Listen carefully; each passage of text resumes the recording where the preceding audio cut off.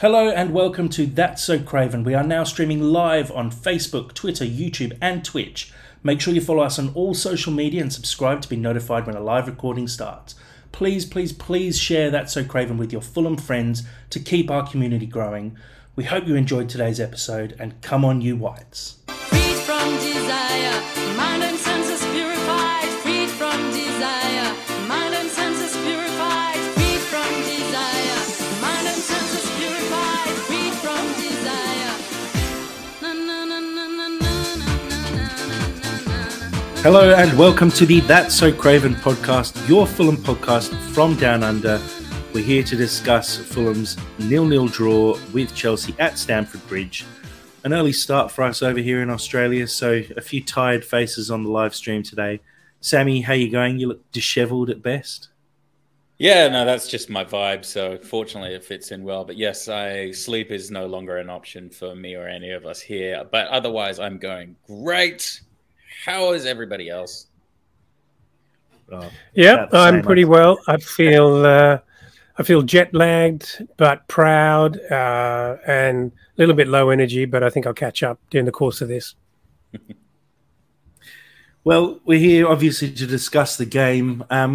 Before the game, we were talking about how it didn't quite feel the same as the last time we played Chelsea. There was £300 million spent between now and then. Fulham was so up for that first game as well against Chelsea, having not won in such a long time. Having got the result and then going to Stamford Bridge, Sam, do you think the energy levels had dropped a little bit and maybe, we've already done it once this year, so it didn't seem as important to do it a second time? I mean, I was conflicted actually going into the game, as we kind of talked about on the last one. But if I was conflicted, I think the boys came out and gave the performance. I know it was a 0-0, but arguably their performance of the entire season as a team was exceptionally proud of how they played. This will be the entire podcast, just me just gushing, but it was really, really wonderful just to see them properly go toe to toe with a team that I hate so intensely that just spent so much money, and we just barely did anything. Didn't even Sasa Lukic wasn't even there. We just stuck to our guns, and it is beautiful to see. It's been a great morning. Dad, how did you feel going into this game? Because as I said, it was such a big event the first time we played Chelsea this season, and the fact that we got a win over them and they were in disarray. But, with the signings of Enzo Fernandez for over 100 million, Mudryk since we played them last as well, Badashile, there were, countless names. As I said, over £300 million worth of names that had joined. Did this game feel different for you? Well, I think it was always going to be different given that we weren't at Craven Cottage. We weren't far away, but it's an intimidating venue. And one where we haven't actually had a great deal of success. Having said all of that, if there were any concerns about how we were going to perform and how well we were prepared, we didn't show it. We were great from the outset, and we were so good when they had the ball in the first 10, 15 minutes. It was a lot to be proud of. I thought... what was such a powerful statement, not that we did that much business in the transfer window, but we did get a couple of signings to be really proud of, particularly Lukic in the middle. I love the statement from Silva. It just goes, no, we're not changing anything here. This is a unit. We're well prepared, and I believe in these guys. I'm backing them, and this is the team that we go out week on week, and this is the team that does well. And I love that. I love that about it all. And, they've spent a lot of money. Even before that, they had a lot of individuals. To be fair, they had a lot of injuries when we played them a few weeks ago. And, they haven't had a good run in the last few weeks since we last met. So I wasn't thinking that they were suddenly a transformed unit that we're going to be facing. I thought it was really fascinating that, probably 2 hours before the game, Potter must have got a call and said, "Hey, your new boys, we just spent a lot of money. They're in." And I suppose if you do spend that kind of money, you got to play them, right? Yeah. But I was going to say it's a massive risk doing that. Don't care who they are, individually brilliant. And Enzo Fernandez was really good, and he is absolutely top quality and top class. He was literally couldn't even call them by name when he was calling for the ball. He was waving to get the ball. But still, he was very, very good. And imagine him in 4 weeks' time when he's really settled in. Even if he looked pretty settled last night, but it's very hard to do that. We're a unit. That's the difference in how we play. And Well, what I was going to say is it's not overly surprising that Chelsea did throw in a lot of their new signings, or at least we saw a lot of their new signings during the game. I think if you spend £100 million on a player, you kind of have to start him anyway. Look at the results they've had so far this year. They're struggling. So it's not. It makes sense that they brought him in because they need wins, and they're not getting them. So what do you do at that point? Like, you can't leave out guys and you say, "Yeah, we'll give them time to bed in." Chelsea. I'm pretty sure I saw an article earlier this week, basically saying with the amount of money that Chelsea have spent, they're going to have to make the Champions League to abide by financial fair play rules. They need that bump of money, and at this stage, they're not going to get it, and so they have to take chances like that and play guys who probably aren't ready. I think Fernandez he might have had one session with the team, it's a risk, but I think it's a risk they had to take. We'll go through the lineups a little bit as well. I think we all sort of expected Manus Solomon to be playing in this game, especially after his good performance against Sunderland. Sammy, were you surprised? You're probably the one who actually called it more so that you thought BDR might start for a different reason. But were you surprised at all that Solomon didn't start?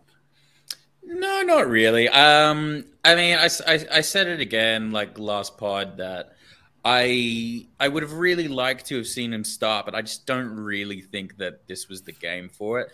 This was the game for us, or Silva specifically, putting out what we knew was going to work.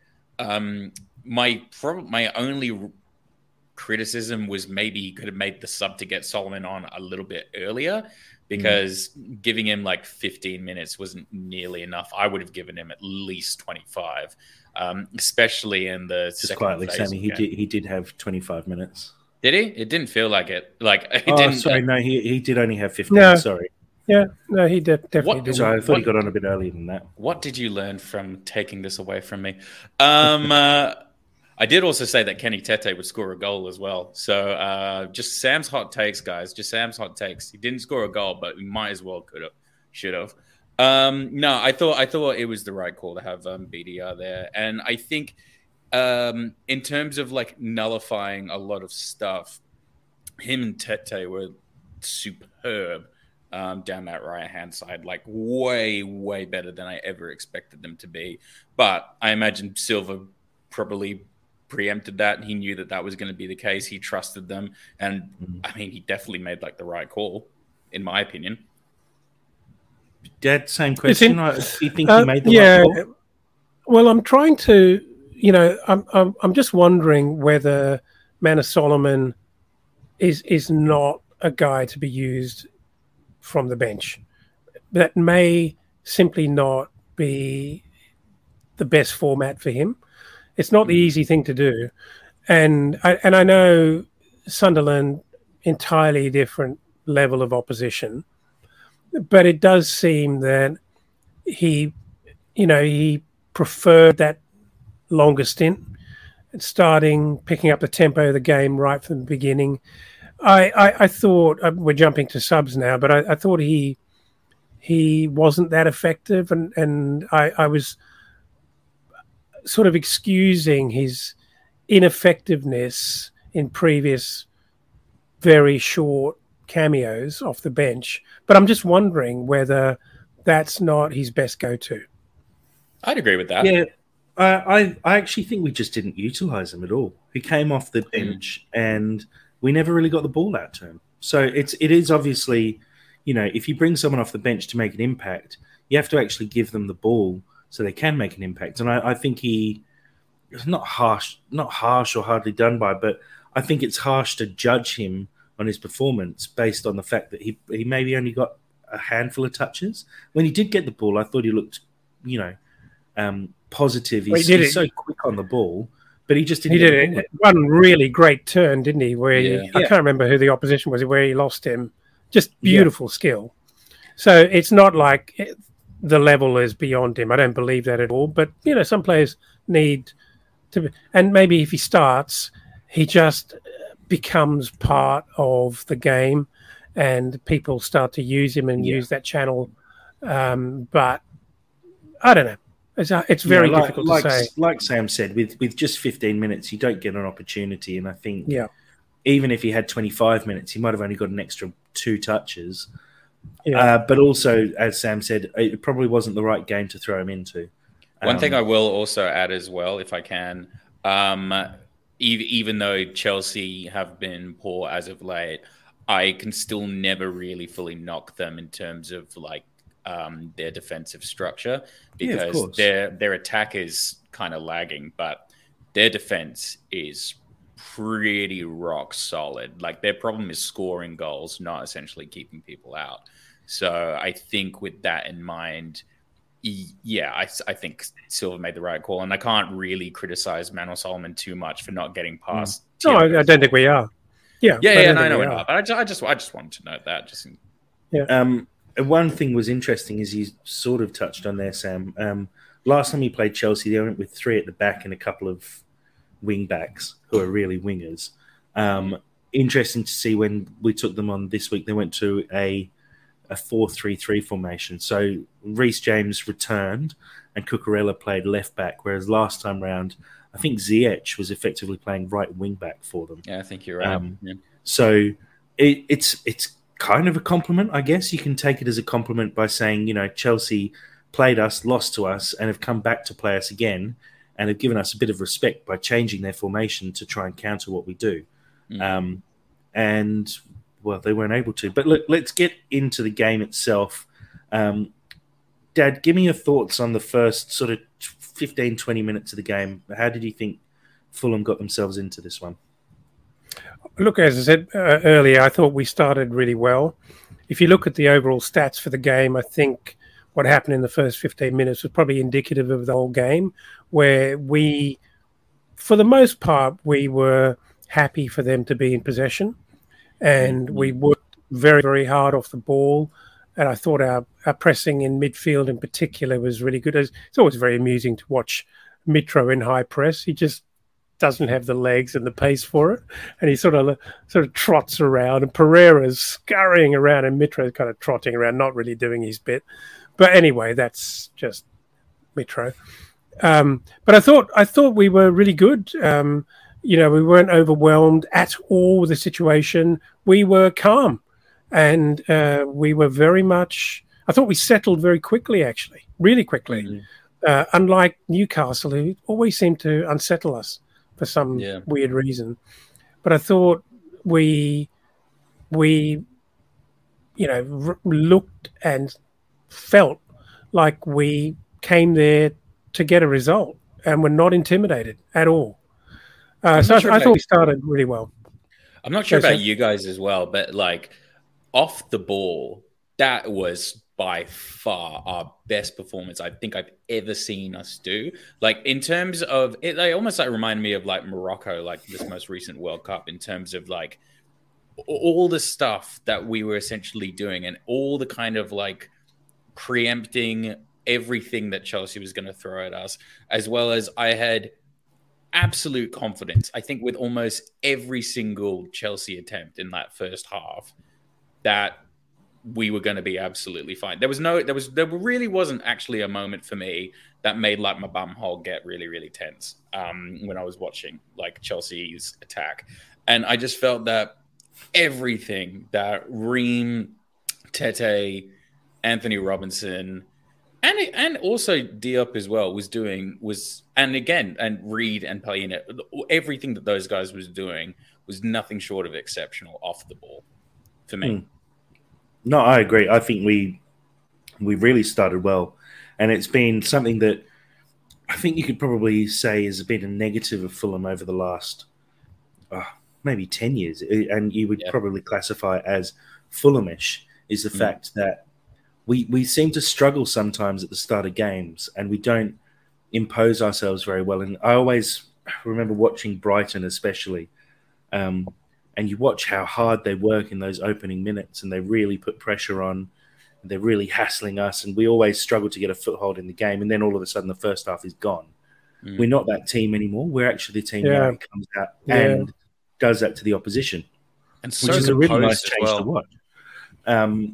But yeah, we were great. I think we started really well. We really nullified Chelsea. I have to say the offside trap that we played throughout the game worked really well. There was only the one time right at the very end of the first half where I think it was Havertz hit the post, lobbing Leno. That was the only time. He timed that beautifully. I was certain that was offside. It looked offside live, but he was miles on. It clearly wasn't. It was really brilliantly timed. But again, perfect pass, a really good finish, and he probably should have scored that. Let's talk about Fulham's best chance of the first half. Andreas Pereira's shot on goal, well saved by Kepa, although it was at a very comfortable height for him. Sammy, do you think Fulham struggled to make the most of their dominance and probably should have put a few more shots on goal and maybe tested Kepa a little bit more? I think our dominance came from our composure and, again, all of our off-the-ball stuff, and particularly like the amount of confidence that was coming from the backs, especially with Reed and Ream and Tete. Like, in terms of attacking, I think Chelsea was really, really strong. I don't necessarily rate Kepa that much as a keeper. I do think he's I do kind of think he's top 6 quality, but not necessarily starting top 6. I think we just never really had the proper time and space to actually get anywhere near close inside the box. And like that was pretty evident how like Mitrovic was just completely taken out of the game, especially from the top. Like I felt actually quite sorry for him because I don't think he played badly, but I just think he just got completely shut out of the game because Thiago Silva is very good. Dad, it's an interesting one, so I'll just nip in because I'll ask you a question here. With Mitrovic, he did have a quiet game. Do you think it's almost a compliment for him, the fact that he was quite obviously completely marked out of the game by Silva and Badiashile, but that did actually create the space, for example, for Pereira to get that shot off. Do you think that we can probably expect in the second half of the season for Metro to have a quieter second half, as in second half of the season, and score less goals because teams are going to be coming out and targeting him especially? And therefore, do you also think that we might see some goals coming from elsewhere? Look, inevitably, this is the Premier League. You know, there are very smart managers and smart backroom teams who don't take very long to work us out. We're not that complex. There aren't that many dimensions to how we play. We play one way, one format in possession, and another without. But it's pretty obvious what we do, right? We just do it very well. Going back to your first question to Sam, which I want to answer, if there's one criticism, and I know we do talk about this offline a lot, is that for that amount of, what's the right word, for how much that we were in that game, terribly phrased sentence, we should have actually got something out of it. We needed a goal, and it's actually a feature of what's happened against top teams. You know, Newcastle in particular. We were in that game, and we're doing really well, but we don't capitalize. We don't get a goal, and I don't know that every instance is Metro being marked out of the game, but we just aren't clinical enough. There's not the quality in the finishing, and we don't get a goal. And we go into halftime. We've done really well, but we go into halftime, and we're nil. Great, everyone's happy, and we've fought our heart out. Defence and midfield have worked brilliantly, but we haven't got anything on the board. And now we're waiting for the opposition to get a goal and for us to be on the back foot, because we know it's going to happen, or we think it's going to happen. So, look, I thought, well, another sidebar is I was getting very frustrated with the commentaries at Townsend, ex-Chelsea.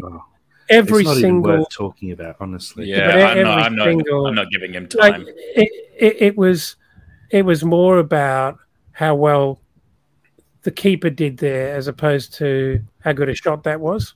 And yeah, it's just annoying. I thought he did well. He couldn't have done much better. He didn't lever. He was onto that pretty quickly. Okay, maybe top left corner, but that was a legitimate shot, and that, 5 times out of 10 that could have gone in. I thought Metro, Jack. I thought we were serving. There were a lot of crosses going in, and I know Kenny Tete. I've always been a bit critical of Kenny Tete's loopy crosses coming in. I saw a big difference last night. Flat, dangerous crosses coming in from Tete right from the get-go. So Metro was getting service, but he was crowded out, and he couldn't get anywhere near it. And it sort of looked like he was not trying very hard, but, he couldn't get anywhere near it. Yeah, there are a couple of instances. Sorry, in answer to your question, should we be doing better? It has to be part of our plan, doesn't it? Because as season progresses and people work Metro out and are prepared to actually crowd him out and have 2 players and therefore leaving one free, we've got to be making more of that. Yeah, there was what I was going to say. There are a couple of instances where the ball was crossed into Metro. There was one where Metro almost got his head to it, but you could just see he was just sort of body checked out of it by Thiago Silva. A couple other instances where he just he couldn't get himself into a good position because he was just physically being blocked. Nothing illegally done, but just good, close man marking, not allowing him any space to get to where he wanted to be. So I think, against Chelsea and against, players of the ability of Thiago Silva and Badiashile, he is going to struggle. And, he's coming up against Reece James at right back. We know he loves to peel off to that back post and have crosses coming in from Tete that he can put away. But you're not going to do that against someone like Reece James. Yeah. So against other lower teams, then yes, he'll probably actually be able to get himself into some space. But I think against Chelsea, it was always just going to be a struggle. And unfortunately, he wasn't able to make any of those chances count. But look, we went in at half-time. Second half felt more of the same, really. Again, it's one of those weird ones where, we definitely felt like we need to score to make the most of the fact that we've been playing really well. But it just didn't seem to come. We started talking a little bit about subs. Dad, did you think the subs were made too late in the game? We had Solomon come on in the 75th minute, and Harry Wilson come on as well. And then we didn't have another sub until injury time when Kenny and Vinicius came on. Yeah, I was, we were chatting during the game. I was calling for it 10, 15 minutes before that. And as I mentioned before, I'm concerned about how well Solomon performs off the bench.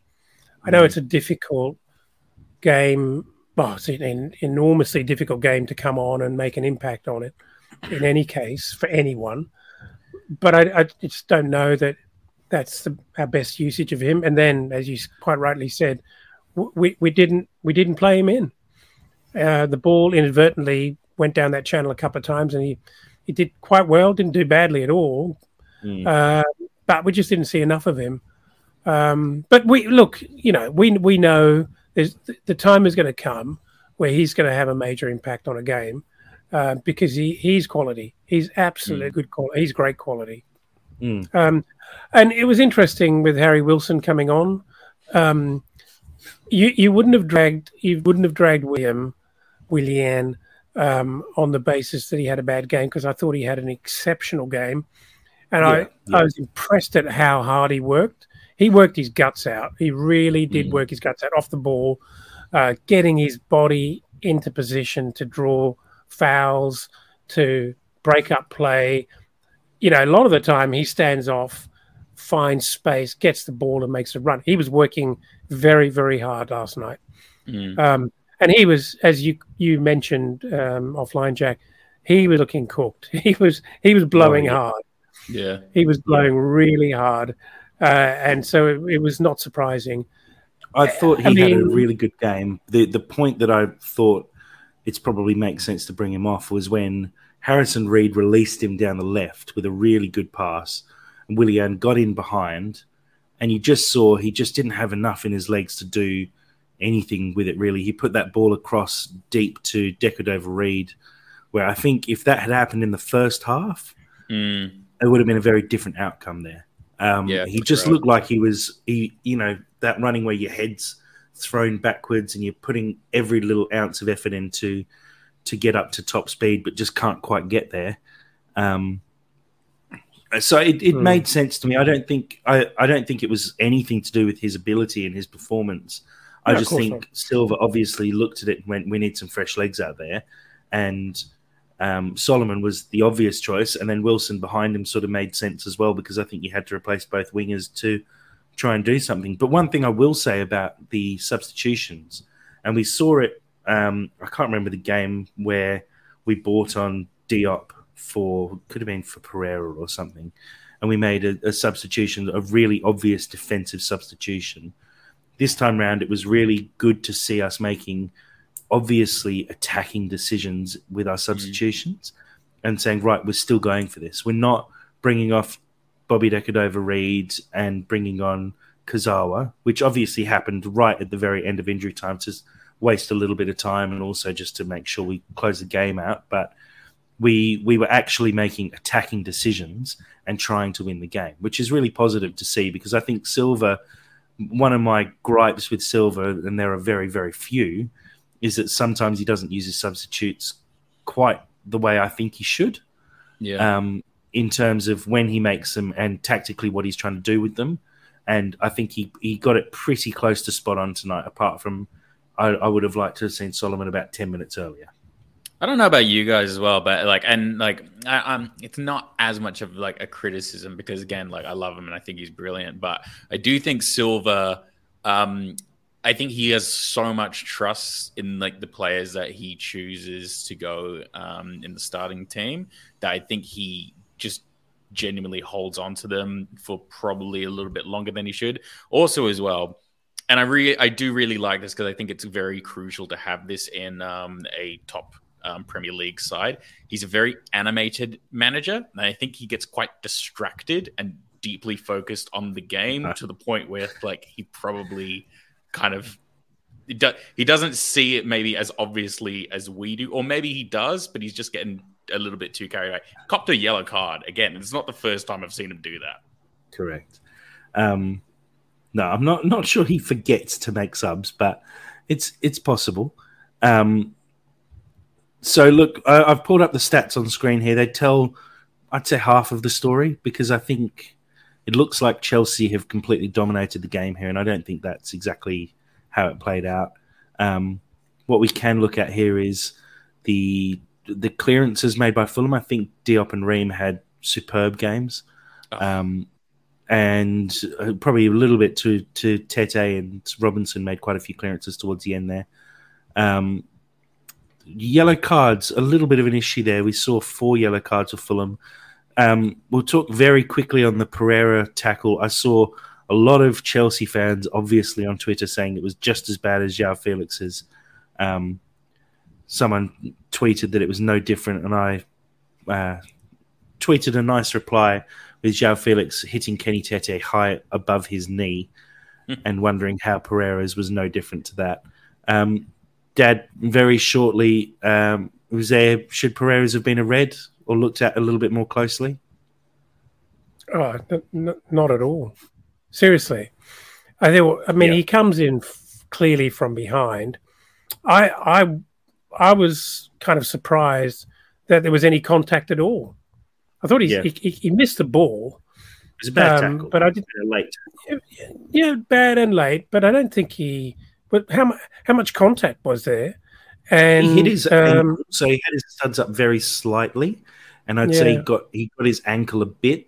If that had been, I've seen them given red before. If that had been given red though, I would have been pretty ropeable about that because I think that would have been a very harsh red card. Yeah, I didn't think it was a red card. I think Chelsea need to spend another 100 million and get over it. No, just pay the ref 100 million next time, and you will get a red card for it. Mm-hmm. One thing we should talk about, though, the closest that either team came to scoring a goal, ball gets played over the top for, I think it was Madueke who'd come off. No, it wasn't. It was Fofana who'd come off the bench. Really nice ball over the top. Ream and Diop both chasing him back.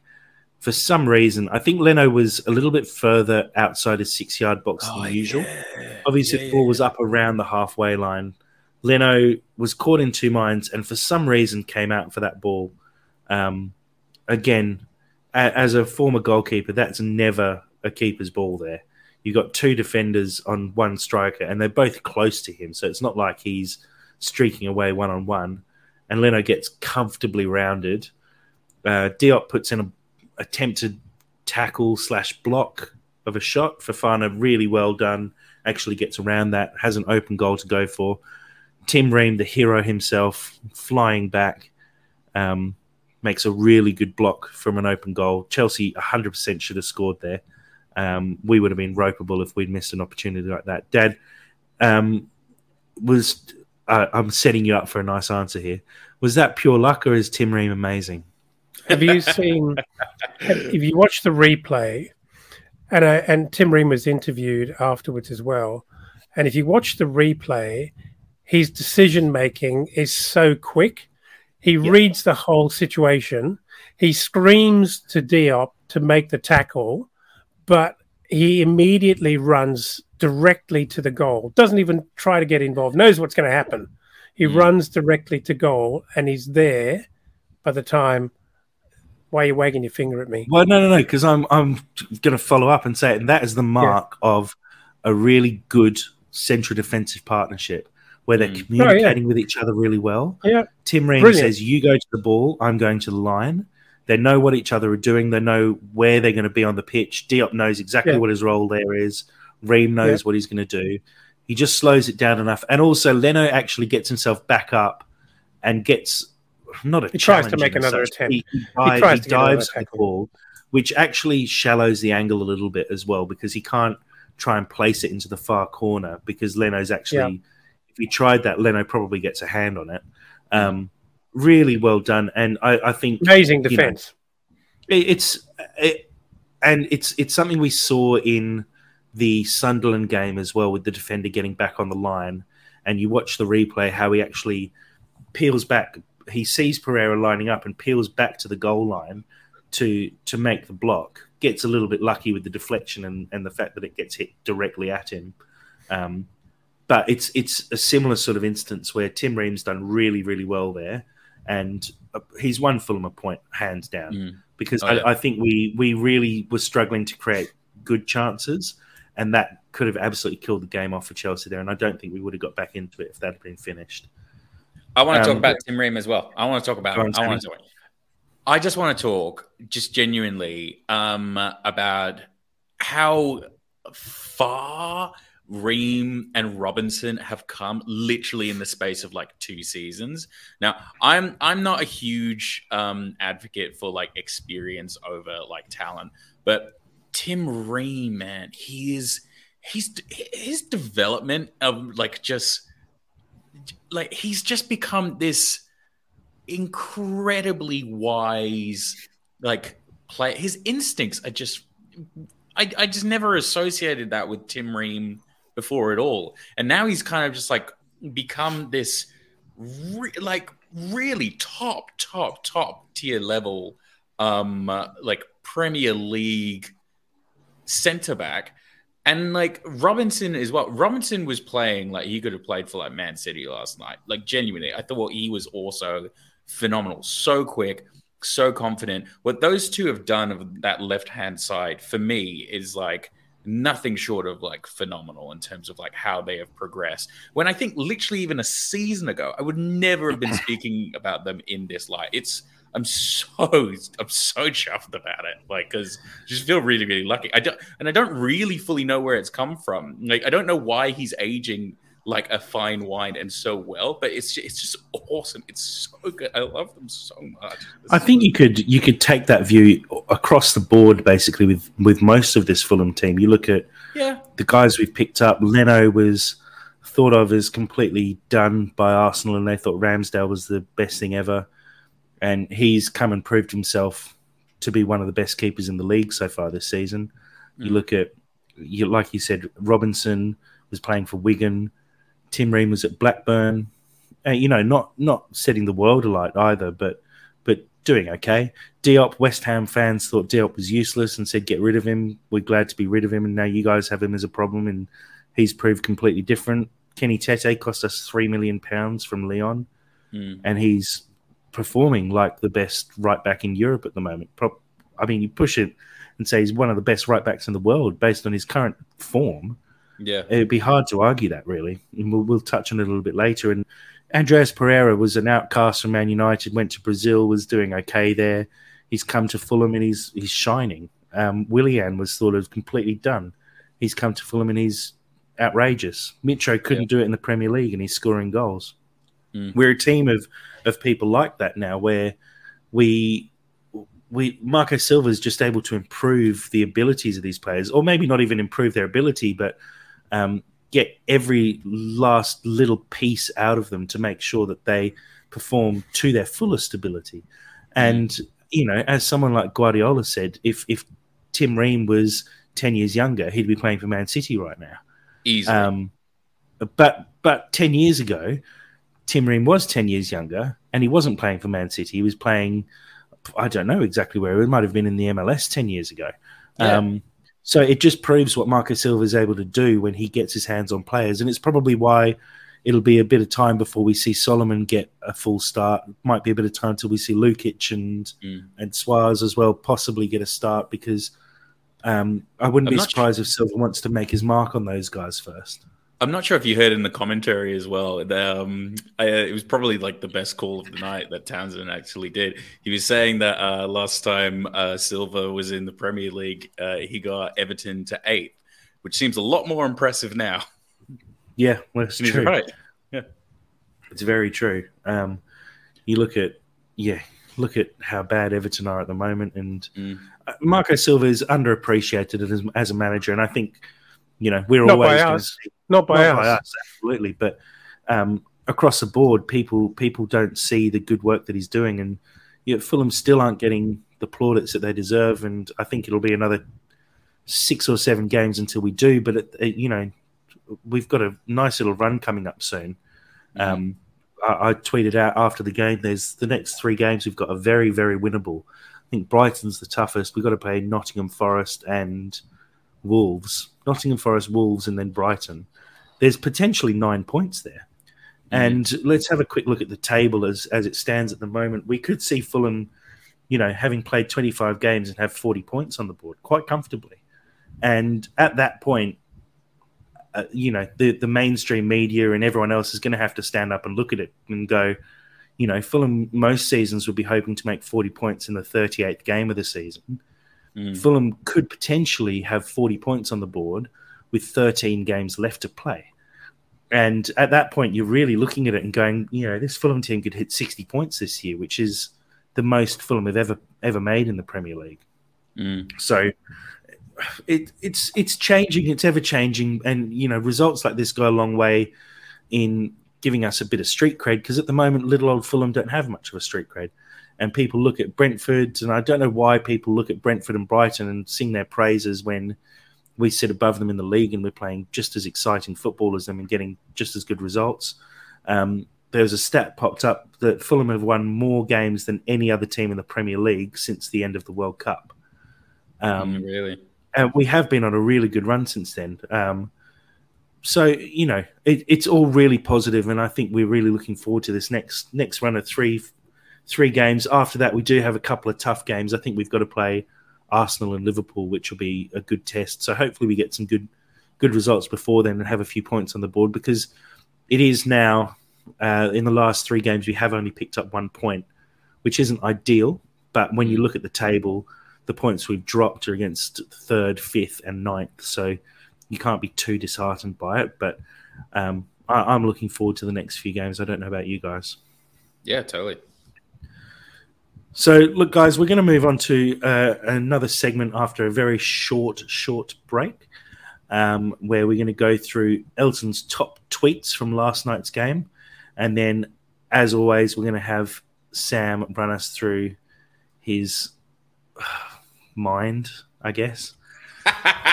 Great. We'll be back.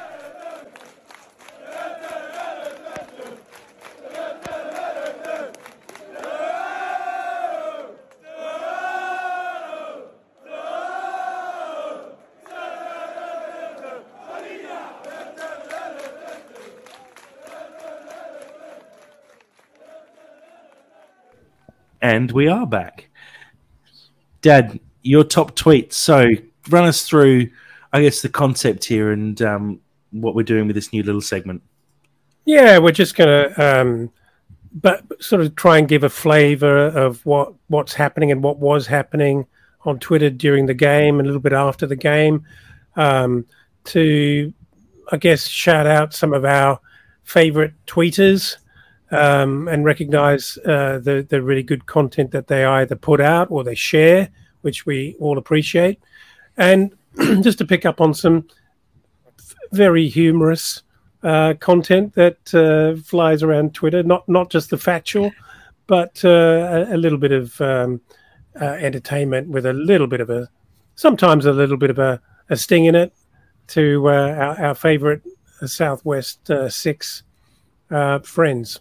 So roll the tape. So the first one here is from Fulham Focus, which obviously is a regular contributor on the airwaves. Man of the match, you say, 100%. I won't read all this out, but this is obviously in praise of Kenny Tete, who clearly had an out of skin performance last night. And I mean, this guy is just unbelievable. We talk a lot about how well these so-called championship players have done. This guy is just carrying the weight of it on his shoulders, and I kind of get nervous that he's going to cop an injury. And I guess Cedric is proof that there's concern across the board about that. But if you look at some of his key stats there, aerial duels, 100% won, 69 touches.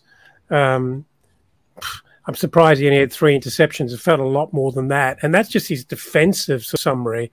But he was huge in attack early in the game. He really set the tempo. And as I mentioned earlier, his crosses in were matching that of both Pereira and Robinson. He was just so outstanding. And, he ran 100 million or whatever they paid for Mudryk. He ran him off the park. He absolutely ran Mudryk off the park. And I don't think that many pundits would have predicted that. So thanks, Fulham Focus, for that. Next slide, Jack, please. Well, I'll just add one point to that as well, and I should have brought it up before. Cottage Analytica put out a tweet as well, similar to this with some stats, I guess. I'll just read it out word for word. Tonight, Kenny Tete was matched up against Mudryk, Madueke, and Sterling at various points. Between them, they didn't manage a shot until injury time, achieved 0 crosses, 0 successful dribbles, and they collectively lost 10 out of 12 ground and aerial duels to Tete. So he shut down. You know, that's getting close to £200 million worth of players there. And I know, Sammy, before the game, you were a little bit worried about Mudryk, but Tete completely shut him out of the game. No, and he was hands down man of the match for me, because down Chelsea's left, they produced nothing for the whole game, and it's purely because of Kenny Tete. He was everywhere, and he was superb throughout. And I reckon the only shot, which was the shot until injury time, was that one in the very last, basically the last shot of the game, where Sterling had the ball on the edge of the box and tried to put a big looping curler into the far corner. I'd say that would be the only shot that would be against Kenny Tete. But, you know, it's just a superb performance, and I'm glad Fulham Focus picked that up, and that Cottage Analytica actually looked into that a little bit deeper and just showed how dominant Tete was against top-class opponents there. Just thanks for throwing that in, Jack. A huge shout out to Cottage Analytica, who I think provide like really unique. They provide a wonderful lens and make stats probably very interesting for a lot of people who maybe many people glaze over at, you know, all of the stats that are out there. But they produce some really, really great stats and the kind of detail that not many people would focus on, and make it fascinating particularly for Fulham fans in just highlighting how well some of our players are doing. So, you know, massive thank you for the content that you're providing. It's wonderful. They also put out a great meme of someone running into a wall and captioned it Mudryk versus Tete. Right, I'll pop to the next slide. This one's from our friend White Noise. Yeah, and again, thanks to White Noise, probably the most prolific provider of content and sharer of content through his retweeting. And it's you know, he's obviously got a good football head on his shoulders, and he follows it really, really closely. He's been following it for a long time. And this one, he says, I haven't enjoyed football so much in a long, long time. As well as the joy of watching us play, there's a deep-seated satisfaction that we are, at last, a quality side to be proud of. The players we have and the potential for the future. You know what, Fulham? You're all right. And I think he echoes the sentiments of all Fulham fans. I mean, we've been saying that all season, but just a nice kind of tweet to, I guess, represent how so many people are feeling. So, yeah. I enjoyed this one from Fulham Bone. So Mark Worrell tweets, only a week ago until Mudryk sends the Fulham... You like the way I avoided pronouncing his first name there? Only a week to go until Mudryk sends the Fulham defence of 14 pieces of original recipe chicken, 8 hot wings, 8 mini fillets, regular popcorn chicken, 6 regular fries, 2 large sides, and a 1.5 litre bottle of Fanta. And that's in, that print of what he's going to do to us. And Fulham Bone replies on Twitter, and he says, all he sent was a kit man out to get a box of tissues so he could pretend to have a cold after dropping a 0 out of 10 performance. Kind of harsh, but sort of what you'd expect from a passionate Fulham fan on the night. And again, this is all praise to Kenny Tete and BDR down for the job they did together on that side of the field. And look, apparently he was ill, but you'd think you'd persist. I guess Graham Potter would argue, I've got plenty on the bench, and so why wouldn't I bring on fresh legs? But If he was tired and suffering from illness, that would be one thing. But while he was still fit enough to play a half, he wasn't effective, and that's the truth of it. So I enjoyed that. I didn't realise that he was potentially sick, but he didn't look good. He didn't get in the game. I mean, Solomon looked like he did more in his 15 minutes than Mudryk did for the whole game. So it's not surprising. And you know, it's one of the commentators said at halftime as well. You know, we've heard Mudryk's gone off, and they genuinely weren't sure if he'd been injured or if he was being dragged because he'd played poorly. And I think, you know, if you have a poor game, it's quite obvious most of the time, and you get dragged at half time. Most of the time, if you get dragged at half time, though, you know, it's for a reason. They couldn't work out if he was just playing terribly or if there was something wrong. And I think that speaks volumes of how poorly he played and how well Kenny Tete kept him out of the game. Completely true. Another one here from Jack Collins, obviously a very well-known pundit and Fulhamish man, which we all love and respect. And this one is a great comment, and it says, Chelsea spent £200 million since losing to Fulham to try and wrest back SW6. And to be fair, they gave it a good go. But I make that 4 points from 6, and there truly only being one team in Fulham. And that got 159 likes and loves, and obviously retweeted 8 times as well. So I think it's interesting to note how much money they have spent since we last met them, and how little impact that actually did have. And there we go. So I think we'll definitely continue doing that in the future as well. So make sure you tag us in any comments you make on Twitter so that we see them. We'll obviously do a bit of scouting around as well during and after games and during the week, and try and pick up a few bits of interesting information that we see online. It's always good to shout out, especially our supporters as well.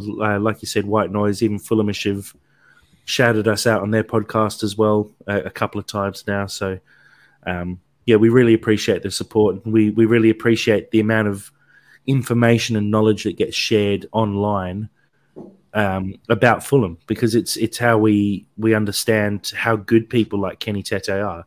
We see them on the pitch and we go, that guy's great, but we sometimes find it hard to explain why.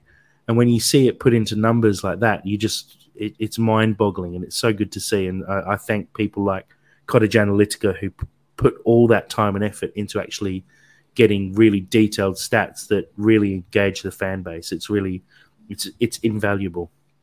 And I'm glad we have an opportunity to actually shout those guys out. And now on to something a little bit more silly. Well, it's actually not.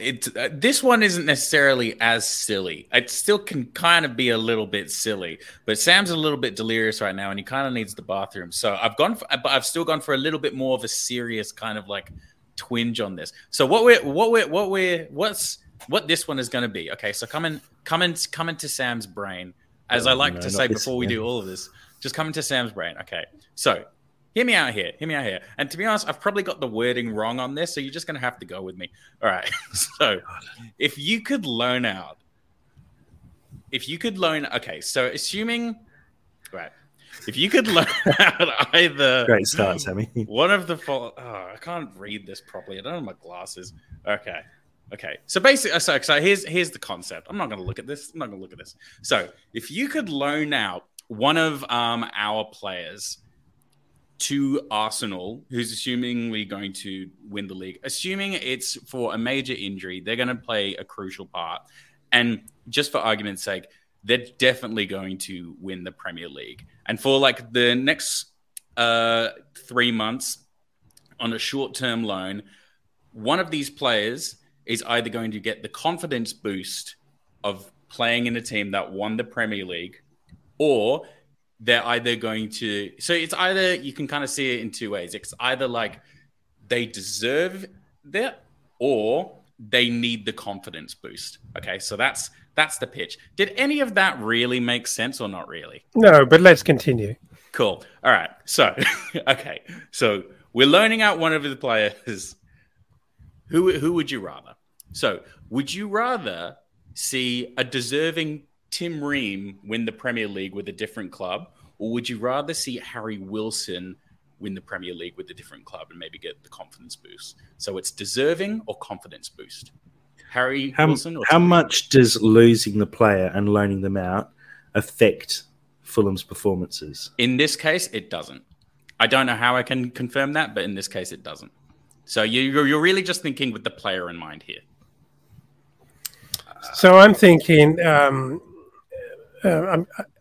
again, you invited me into your world, Yeah, but I'm come thinking on, with my logical brain, and it's probably not going to work out very well. No, it's So gonna work. we loan Harry Wilson out, but actually he doesn't start. He doesn't get a game, so he doesn't. He does start. He does start. Oh, so he in does this start. world, What Sam's saying in is this world- he gains a bunch of confidence when he goes away, the confidence he needs, and then he comes back to Fulham afterwards. Yeah. Or Well, do you just so- give yeah, Tim Ream but the I Premier can't- League to make him feel good? Yeah, but he's, Harry Wilson in my brain. He goes to Arsenal, but he doesn't get on the pitch. And Okay. so So in this Missing the scenario, point. Missing the point. in this scenario, Saka has died. Yeah. Okay. Martinelli has also died as well. He has no They're- opportunity. He's no Apart from Arteta's getting also over it. died. Arteta's Arteta might screwed. stop him. Yeah, everything's gone out the window. So it's either, and in this scenario as well, I'll give so it to Tim Gabriel's- Ream because Tim Ream only has a few years left in his career to win trophies, and I think he deserves one. Yeah. Or you give it to Leno and No, for the full no, redemption you're not. story. No, you're No, not it's picking the up on Woodchip the game brother. here. It's not picking up on the Yeah, game. I know. You need to work a lot Will- harder on this, Sammy. Wilson I'm needs the sorry. confidence. Wilson needs the confidence. We Okay, need. you We think Wilson?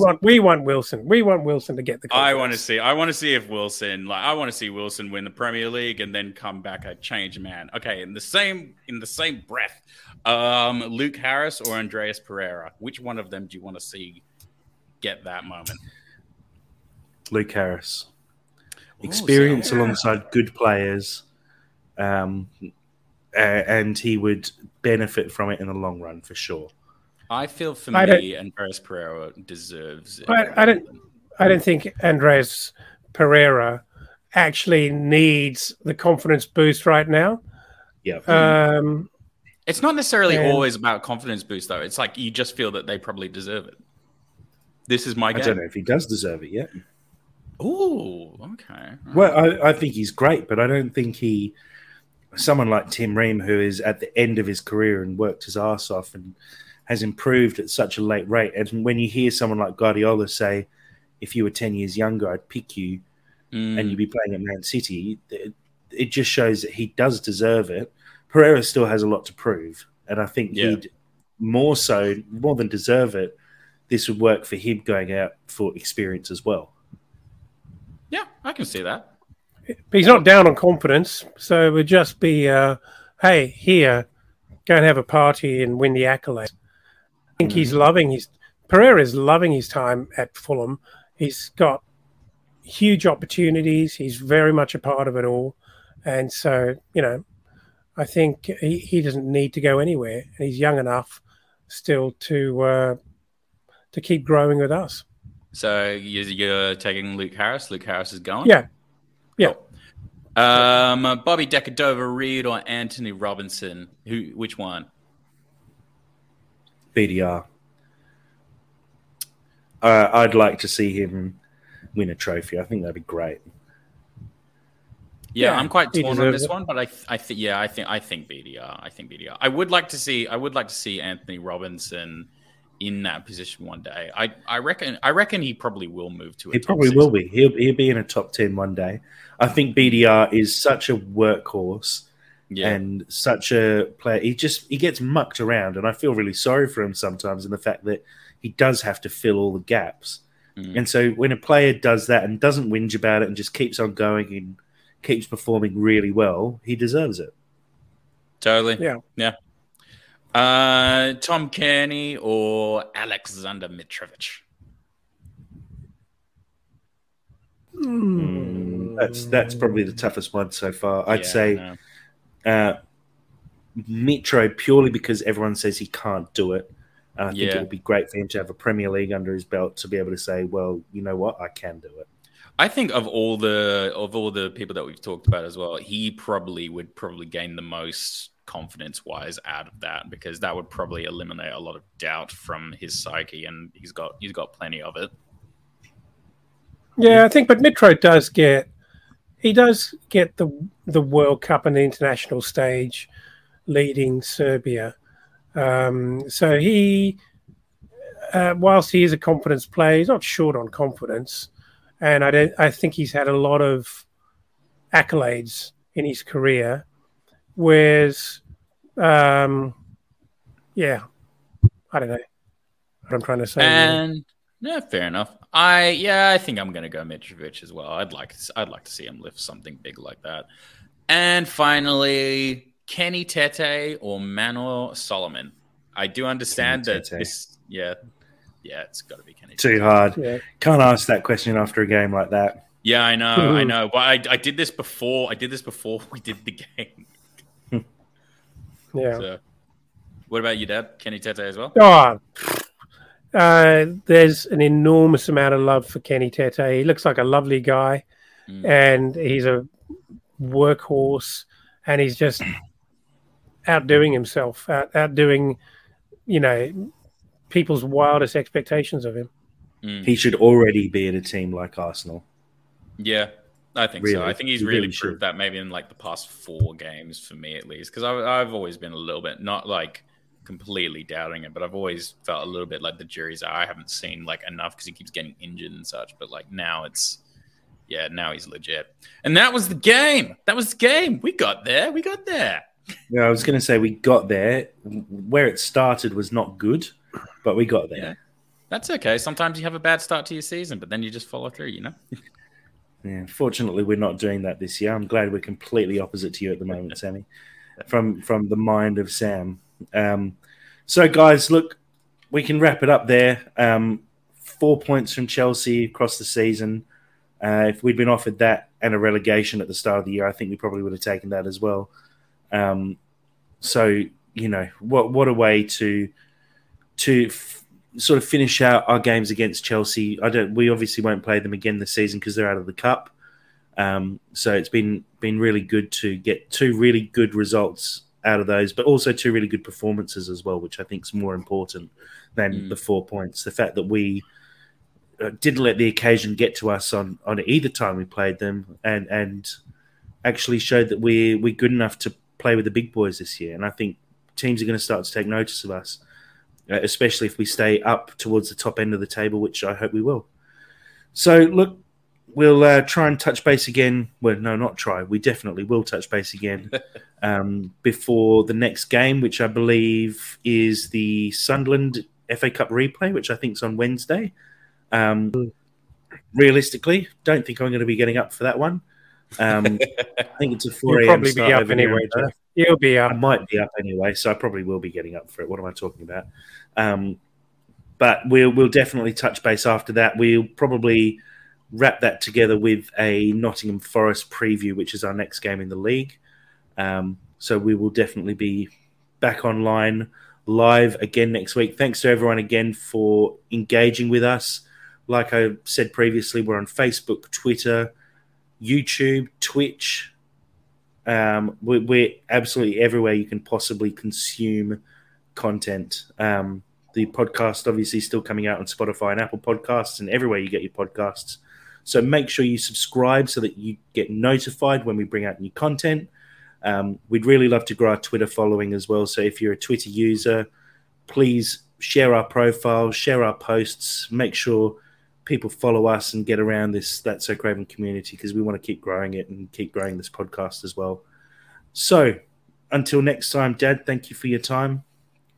Yeah, thanks very much. I'm just wondering where I'm going to be able to find another 2-hour nap this afternoon to make it through to this evening. But other than that, great, proud day. And can I just say also, just as a bit of a, I don't know what we call it, but Sam did a hilarious TikTok as a summary player ratings TikTok after the Chelsea game.